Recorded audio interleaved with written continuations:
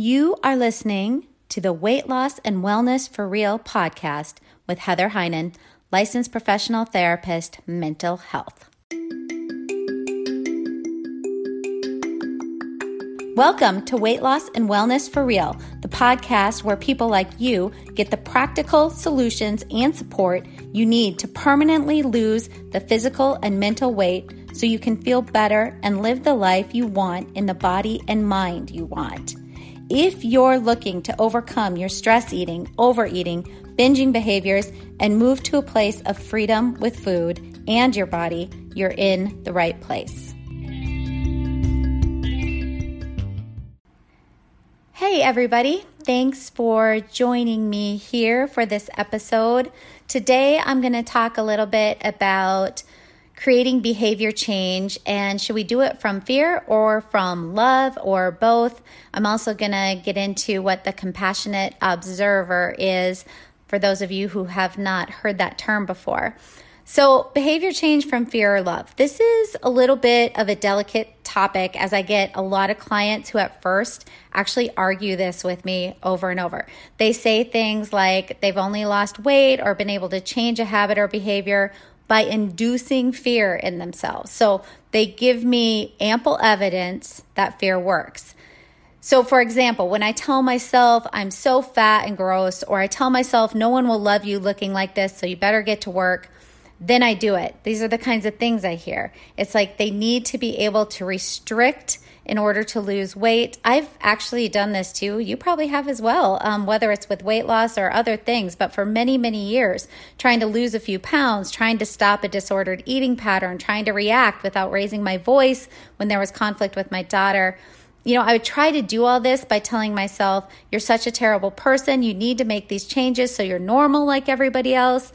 Other things I typically will hear from clients are things like, I lost 20 pounds by restriction and disciplining myself. Anytime I overate, I would restrict food and feel shame and guilt, and this motivated me to keep going. And so that's an interesting idea, that many of us hold the belief that shame and guilt motivate us to keep going, or motivate us to lose weight, or motivate us to make the changes we need to make. Okay, so that's what we're going to jump into a little bit.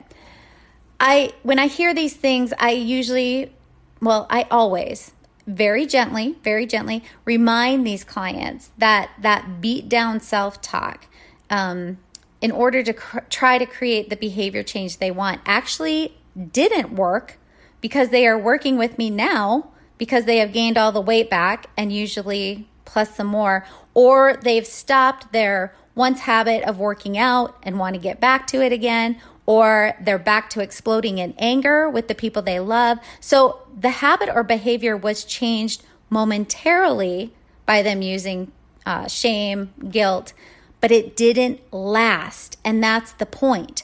For lasting behavior change in any aspect of our lives, weight loss included, but anything else we're trying to change, for lasting change, we will not make that change permanent unless and until we adopt a new behavior pattern of thinking about ourselves, like our relationship with ourselves, how we see ourselves, how we speak to ourselves.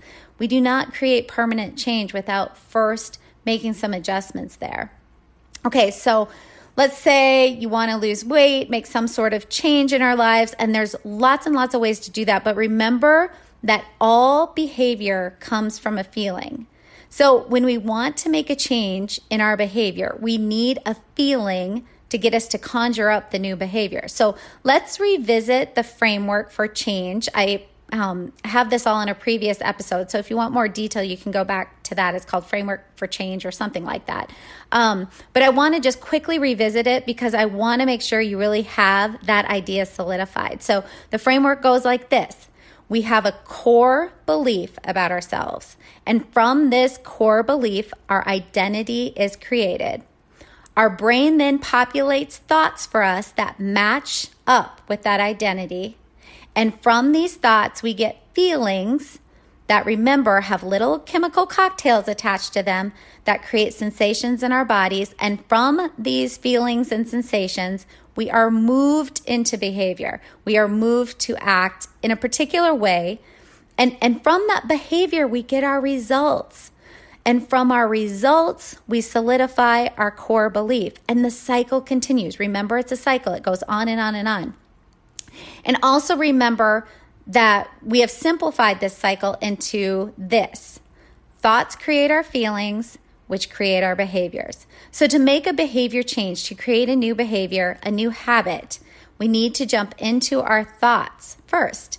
It's here that we create our new feelings and therefore our new behaviors. Now, you can jump into thought work alongside behavior change as well, but you really need some of that thought work in place to keep the new behaviors going. Okay, so I want to go back to an example I gave you a few episodes back where I asked you to imagine a scenario where a child, or maybe even a teenager is a good way to look at this, gets told every day by his parents that he's no good, stupid, worthless, can't do anything right. He gets those words and message over and over and over every day. He hears it over and over every day. He senses it over and over every day.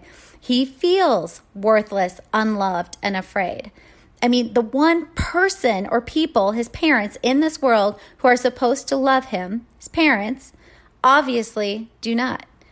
And those are the thoughts he's having. Obviously, my parents don't love me and they're supposed to, but I guess I'm unworthy. I'm unlovable. I have no one to protect me or keep me safe. The message becomes his identity because it's now the way his brain is thinking. It's the pattern thoughts in his brain. And so ask yourself right now, how do you predict this teenager will behave? How do you think he's going to act? So for a while, he may try to do everything right to gain approval.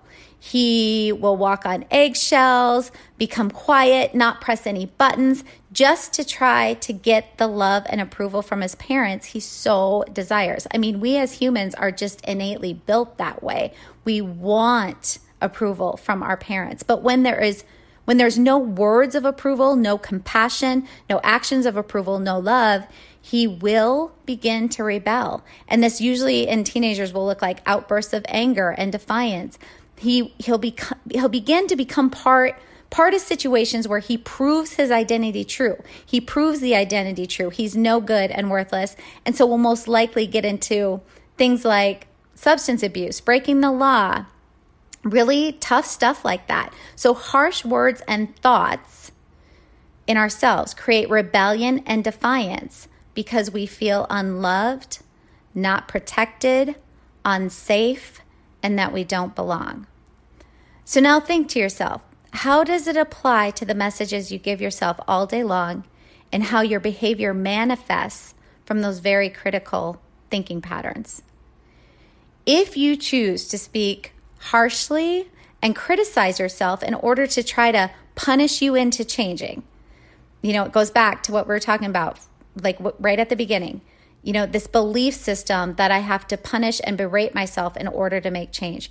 You are going to have the exact same results that teenager has. The burden of the critique you give yourself over and over and the exhaustion of trying to be perfect, you're eventually not only going to give up trying because it truly becomes so exhausting, like you literally have no more energy to try and you can't go any further, or you will rebel.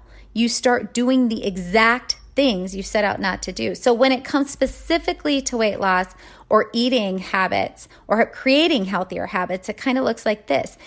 You know what you did in the past to lose weight or to create that behavior you wanted to implement or to stop a behavior you wanted to stop. You went on some juice cleanse or I get stories of people eating only 800 calories a day. I did that for a while, for a time period in my life. Or you exercised, 2 hours every day for a month straight, totally over-exercised. Again, guilty. I've been there. You battled your own mind and thoughts into submission where you told yourself, I'm so gross, I'm so fat, I'm so abnormal, so you better lose weight this time. You need to do it.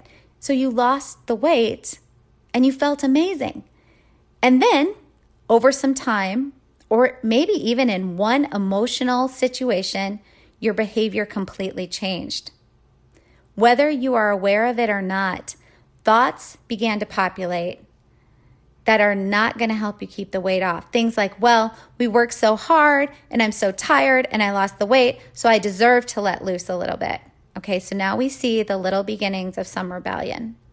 And so you start to eat a bit more than you were, or you just totally rebel at one time and have a huge binge again, or you start engaging in your old, overeating or emotional eating behaviors just to try to find a little bit of relief again. And then the weight comes back on, and typically much quicker this time, and often even more than where you started off with. And so now you're back to where you started. You're beating yourself up again for having gained all the weight back. You failed. All you can remember is how that, and then typically what happens, you get into this frame of mind, is all you can remember, is how that last diet really worked for me. You think back to, that restriction, the harshness, the beatdown, that worked because I lost the weight. But when clients come to me like that, I really try to gently remind them, you've forgotten how miserable you felt and how you became extremely exhausted with it all and how you felt you were always left out, and you forgot that you gained the weight back, but it didn't work because here you are trying to do it again. So the harshness of your self-talk, the restriction mentality, the behavior that came from that did not work because it didn't last. So if it didn't last, it didn't actually work. You're telling yourself the wrong story, an untrue story. You are right back to where you started. That diet did not work. And this is why telling ourselves the truth is so important. When we recognize that when we tell our false story, the story that we can change from harsh words and punishment, we perpetuate this cycle of change that absolutely does not last. And the ups and the downs and the yo-yo dieting, or the ups and the downs from any behavior change or habit we're trying to install or take away, the cycle of the ups and downs of that, it truly wipes us out. It's exhausting, takes all our energy, and it definitely does not allow for us to be living our greatest lives. We're so focused on trying to make that change. We can't begin to even, plug into what our greatest lives could be about, our goals, our dreams, and actually living that out. So the way to break this cycle is through a very different way of talking to ourselves. Okay, one thing I want to add here, this really is not about telling ourselves all day long how we're so fabulous and amazing and I look amazing and, all these things when we don't actually believe that. Positive thinking is a great skill that can be learned, but for most of us, it's just way too much at the beginning. So this is more about making small thought changes, small little shifts to our thinking patterns that still feel okay to us, because those of us who have lived our entire lives berating and belittling ourselves definitely will not feel comfortable with encouraging and loving words to ourselves. So small little shifts out of the negative criticism we are always running in the background. And by the way, you guys, until you start really being aware, paying attention to your thinking, that metacognition, thinking about your thinking, I'm telling you, this stuff really does run in the background. You may not even know this is going on until you start to become aware of your thoughts. So anyway, these things in the background, things like I'm noticing I'm telling myself I'm a terrible person. That's just a habit thought from, it's a thought from my brain. It's a habit thought from my brain. It doesn't mean it's true. So again, shifting our thinking patterns into on-purpose thinking. Again, here's the example. Little shift. I notice I'm telling myself I'm a terrible person. That's just a habit thought from my brain. It does not mean it's true. Or something like this.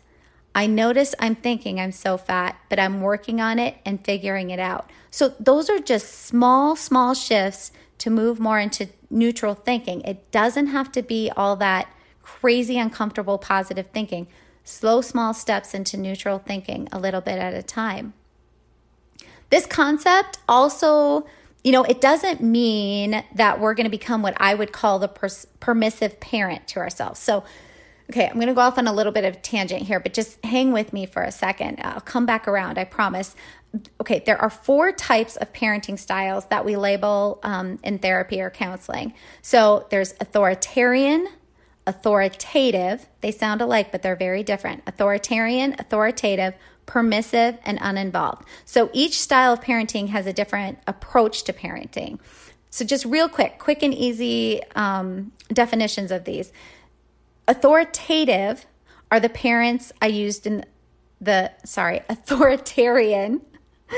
Authoritarian are the parents I used in the previous example. Strict, overbearing, harsh, judgmental. Okay, and then you have uninvolved parents where the style is simply what it says. These are parents who are just not involved in their children's lives. The permissive parent is the parent who sets rules but rarely follows through or enforces them.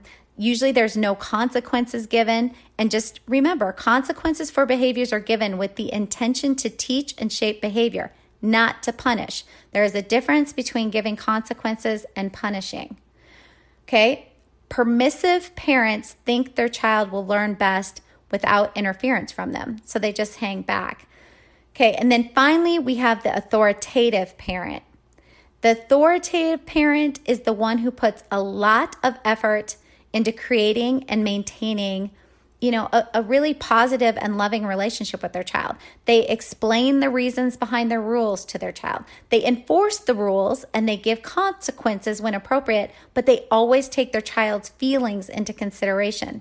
They validate their children's feelings, not trying to fix everything, while also making it very clear that the adults are ultimately in charge. So the authoritative parenting style sets rules and guidelines that are fair and clear because they love their child and want their child to succeed in all areas of their life. They emanate love and kindness and compassion for their children. Because of this type of parenting style, the child then feels safe and loved and moves into behavior patterns that create more of this, which means the child steps into a growth mindset. They have a core belief system of worthiness and that they have a life of purpose and meaning. They typically have healthy relationships. They're typically successful and mostly peaceful and happy humans. So take the examples from parenting styles and apply them to the relationship with yourself. How do you parent yourself? How do you talk to yourself?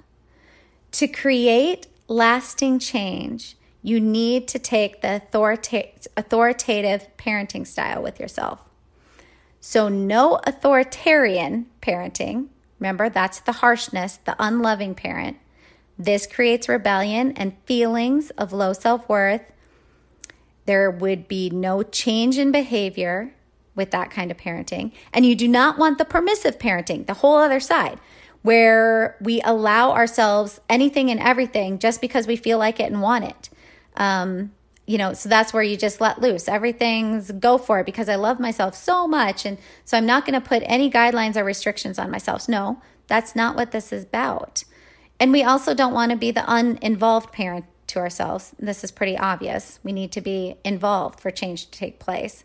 So we want to adopt the authoritative style, the loving, adult, involved, willing to set guidelines for ourselves with the love and attention of moving forward to our goals. The different thoughts of compassion and encouragement that we really need in order to begin implementing and creating that lasting change really probably will feel a bit uncomfortable at first, but you will find if you practice it, you will start to feel some relief. And when you feel some relief, you gain back some energy and some lightness. And when you sense and feel energy and lightness, your behavior redirects itself to doing what needs to be done for lasting change, like actually starting a new health habit and finding it so much easier to stick with and follow through on. When we really incorporate this understanding of change from love and not fear, and believe that to make lasting change, we need to shift our internal self-talk, we can then really plug into practicing it. So what I mean is you once you really hold that belief and you understand this, it's time to start practicing it because it means you really can implement it. Your core belief is going to be there and able to line up with it. So again, this is an actual skill that can be learned. And so just like any skill, we need to practice. So I'm going to give you, as I always do, a couple of practical strategies to try on this week to start to shift your internal dialogue, your self-talk. Okay, so first strategy, You can use what I call the compassionate observer method. So pay attention to your thoughts as a compassionate observer. Do not judge them. Just notice them. Just noticing and not judging is the observer part. It's kind of like what a scientist does, right? Like you really have to stay away from your own judgment. You are simply observing, so no judgment. Use compassion as you look at your thoughts non-judgmentally. If it's tough for you, think of how you would watch your most beloved pet or a child you love, and how you would think about them as you watch them. So you might see them really making a mistake or messing something up, but because you act from compassion for them, you do not get angry or overly emotional or reactive towards them. You observe and you compassionately encourage them to redirect their behavior. You speak compassionately to them even when they make a mistake or screw something up. So this is exactly how you need to practice speaking to yourself. So if you're kind of like, I don't even know where to begin, that's where you begin. You need to think about, how would I talk to a pet that I love or a young child who I really love? That's how you need to start talking to yourself, observing your thoughts non-judgmentally and speaking in a compassionate tone of voice and with compassionate words. Okay, second strategy to try on is what I call sweet and firm. So this is the term I use for implementing the authoritative type of parenting with yourself. I just find it's so much easier to remember because, as you can hear me, I keep screwing up authoritarian and authoritative. They literally mean the opposite thing, but they sound so similar. So we're going to talk more about sweet and firm. So if you are sweet and firm with yourself, you are compassionate, you are sweet, you are kind, and you are firm with yourself, just like a loving parent. You set behavior guidelines for yourself, whether these are with food, losing weight, maybe it's becoming a better employee or a better partner in a relationship. And when you step over these guidelines you have set for yourself, you gently, sweetly, and firmly redirect yourself. So it's not a mindset of permissiveness or authoritative speaking or words. It's about the sweetness and the firmness. So write these words down. Write down sweet and firm and put them in places you will see often throughout your day. Bathroom mirror is a good spot. Opening the fridge is a good spot. Pantry is a good spot. I have often sticky notes taped to the dashboard of my car. You know, you just want reminders of these things. It's the reminder to practice this kind of speech and thinking with yourself often throughout the day. Okay, so now you have 2 practical strategies of thought work you can begin to implement this week. Remember that all lasting behavior change ultimately comes from how we are behaving, which is derived from our feelings, which is cultivated from our thinking habits and patterns. So remember, our thoughts are ultimately what's creating our behavior and why you need to intervene into those thoughts to start creating some lasting change. It is taking small, doable steps every single day. Small steps that you absolutely, without a doubt, do not have an issue completing. You may have to stretch a tiny bit, but you know you can do it. You have the ability to make the changes you want to make. It just takes some practice. Okay, head over to my social media for more resources. You can find me on Instagram at Heinen Counseling and Coaching. Heinen is spelled Heynen. Once you're there, feel free to get in touch with questions or comments, anything weight loss, wellness, optimizing health, nutrition, thought work. I'm going to be including more and more questions as this goes on. I also have a recipes only page on Instagram at Peak Protein Recipes. Peak is spelled Peak. I'm a huge supporter of a high protein diet for weight loss and health and have been this way for many, many, many years. And so this page is all my high protein recipes that I've created. And there's sweets and desserts included in that, but they're ways of using foods you may really, really like, but a way to tweak them a little in order to create some food where you're getting a little bit more protein in. And if you keep listening right now, you're going to get more information on how my clients take a deeper dive on these topics with me through online programs and coaching. It's where you get the actual structured lessons, worksheets, journal prompts, support, and coaching behind all the information I'm putting out there to lose your weight for good, improve your health, and live the life you've been dreaming about in the body you've been dreaming about. I hope you are finding something useful from these episodes and this podcast. And if so, please share it with someone else in your life you feel it could benefit. This podcast is also now monetized. So if you really feel you are getting a lot from it and want to help keep it going, please go to the episode show notes. You can just scroll down from wherever you're listening. You'll see a description of the episode, and then you will see it says support this podcast. And then there's a link you can click on. You can click on that link, and that's where you can support the podcast. Even the smallest donation, like 99 cents, helps to keep me producing the podcast. And to those of you who have donated, I really, really appreciate the support. I really do appreciate all of you listening and sharing the space with me. Again, just very thankful for all of you. Did you know you can find a lot more help from me on my website? Go to heatherheynen.com. Heynen is spelled Heynen, and get in touch with questions on all things I offer, like online courses for overeating, weight loss, goal attainment, and also my coaching and counseling services.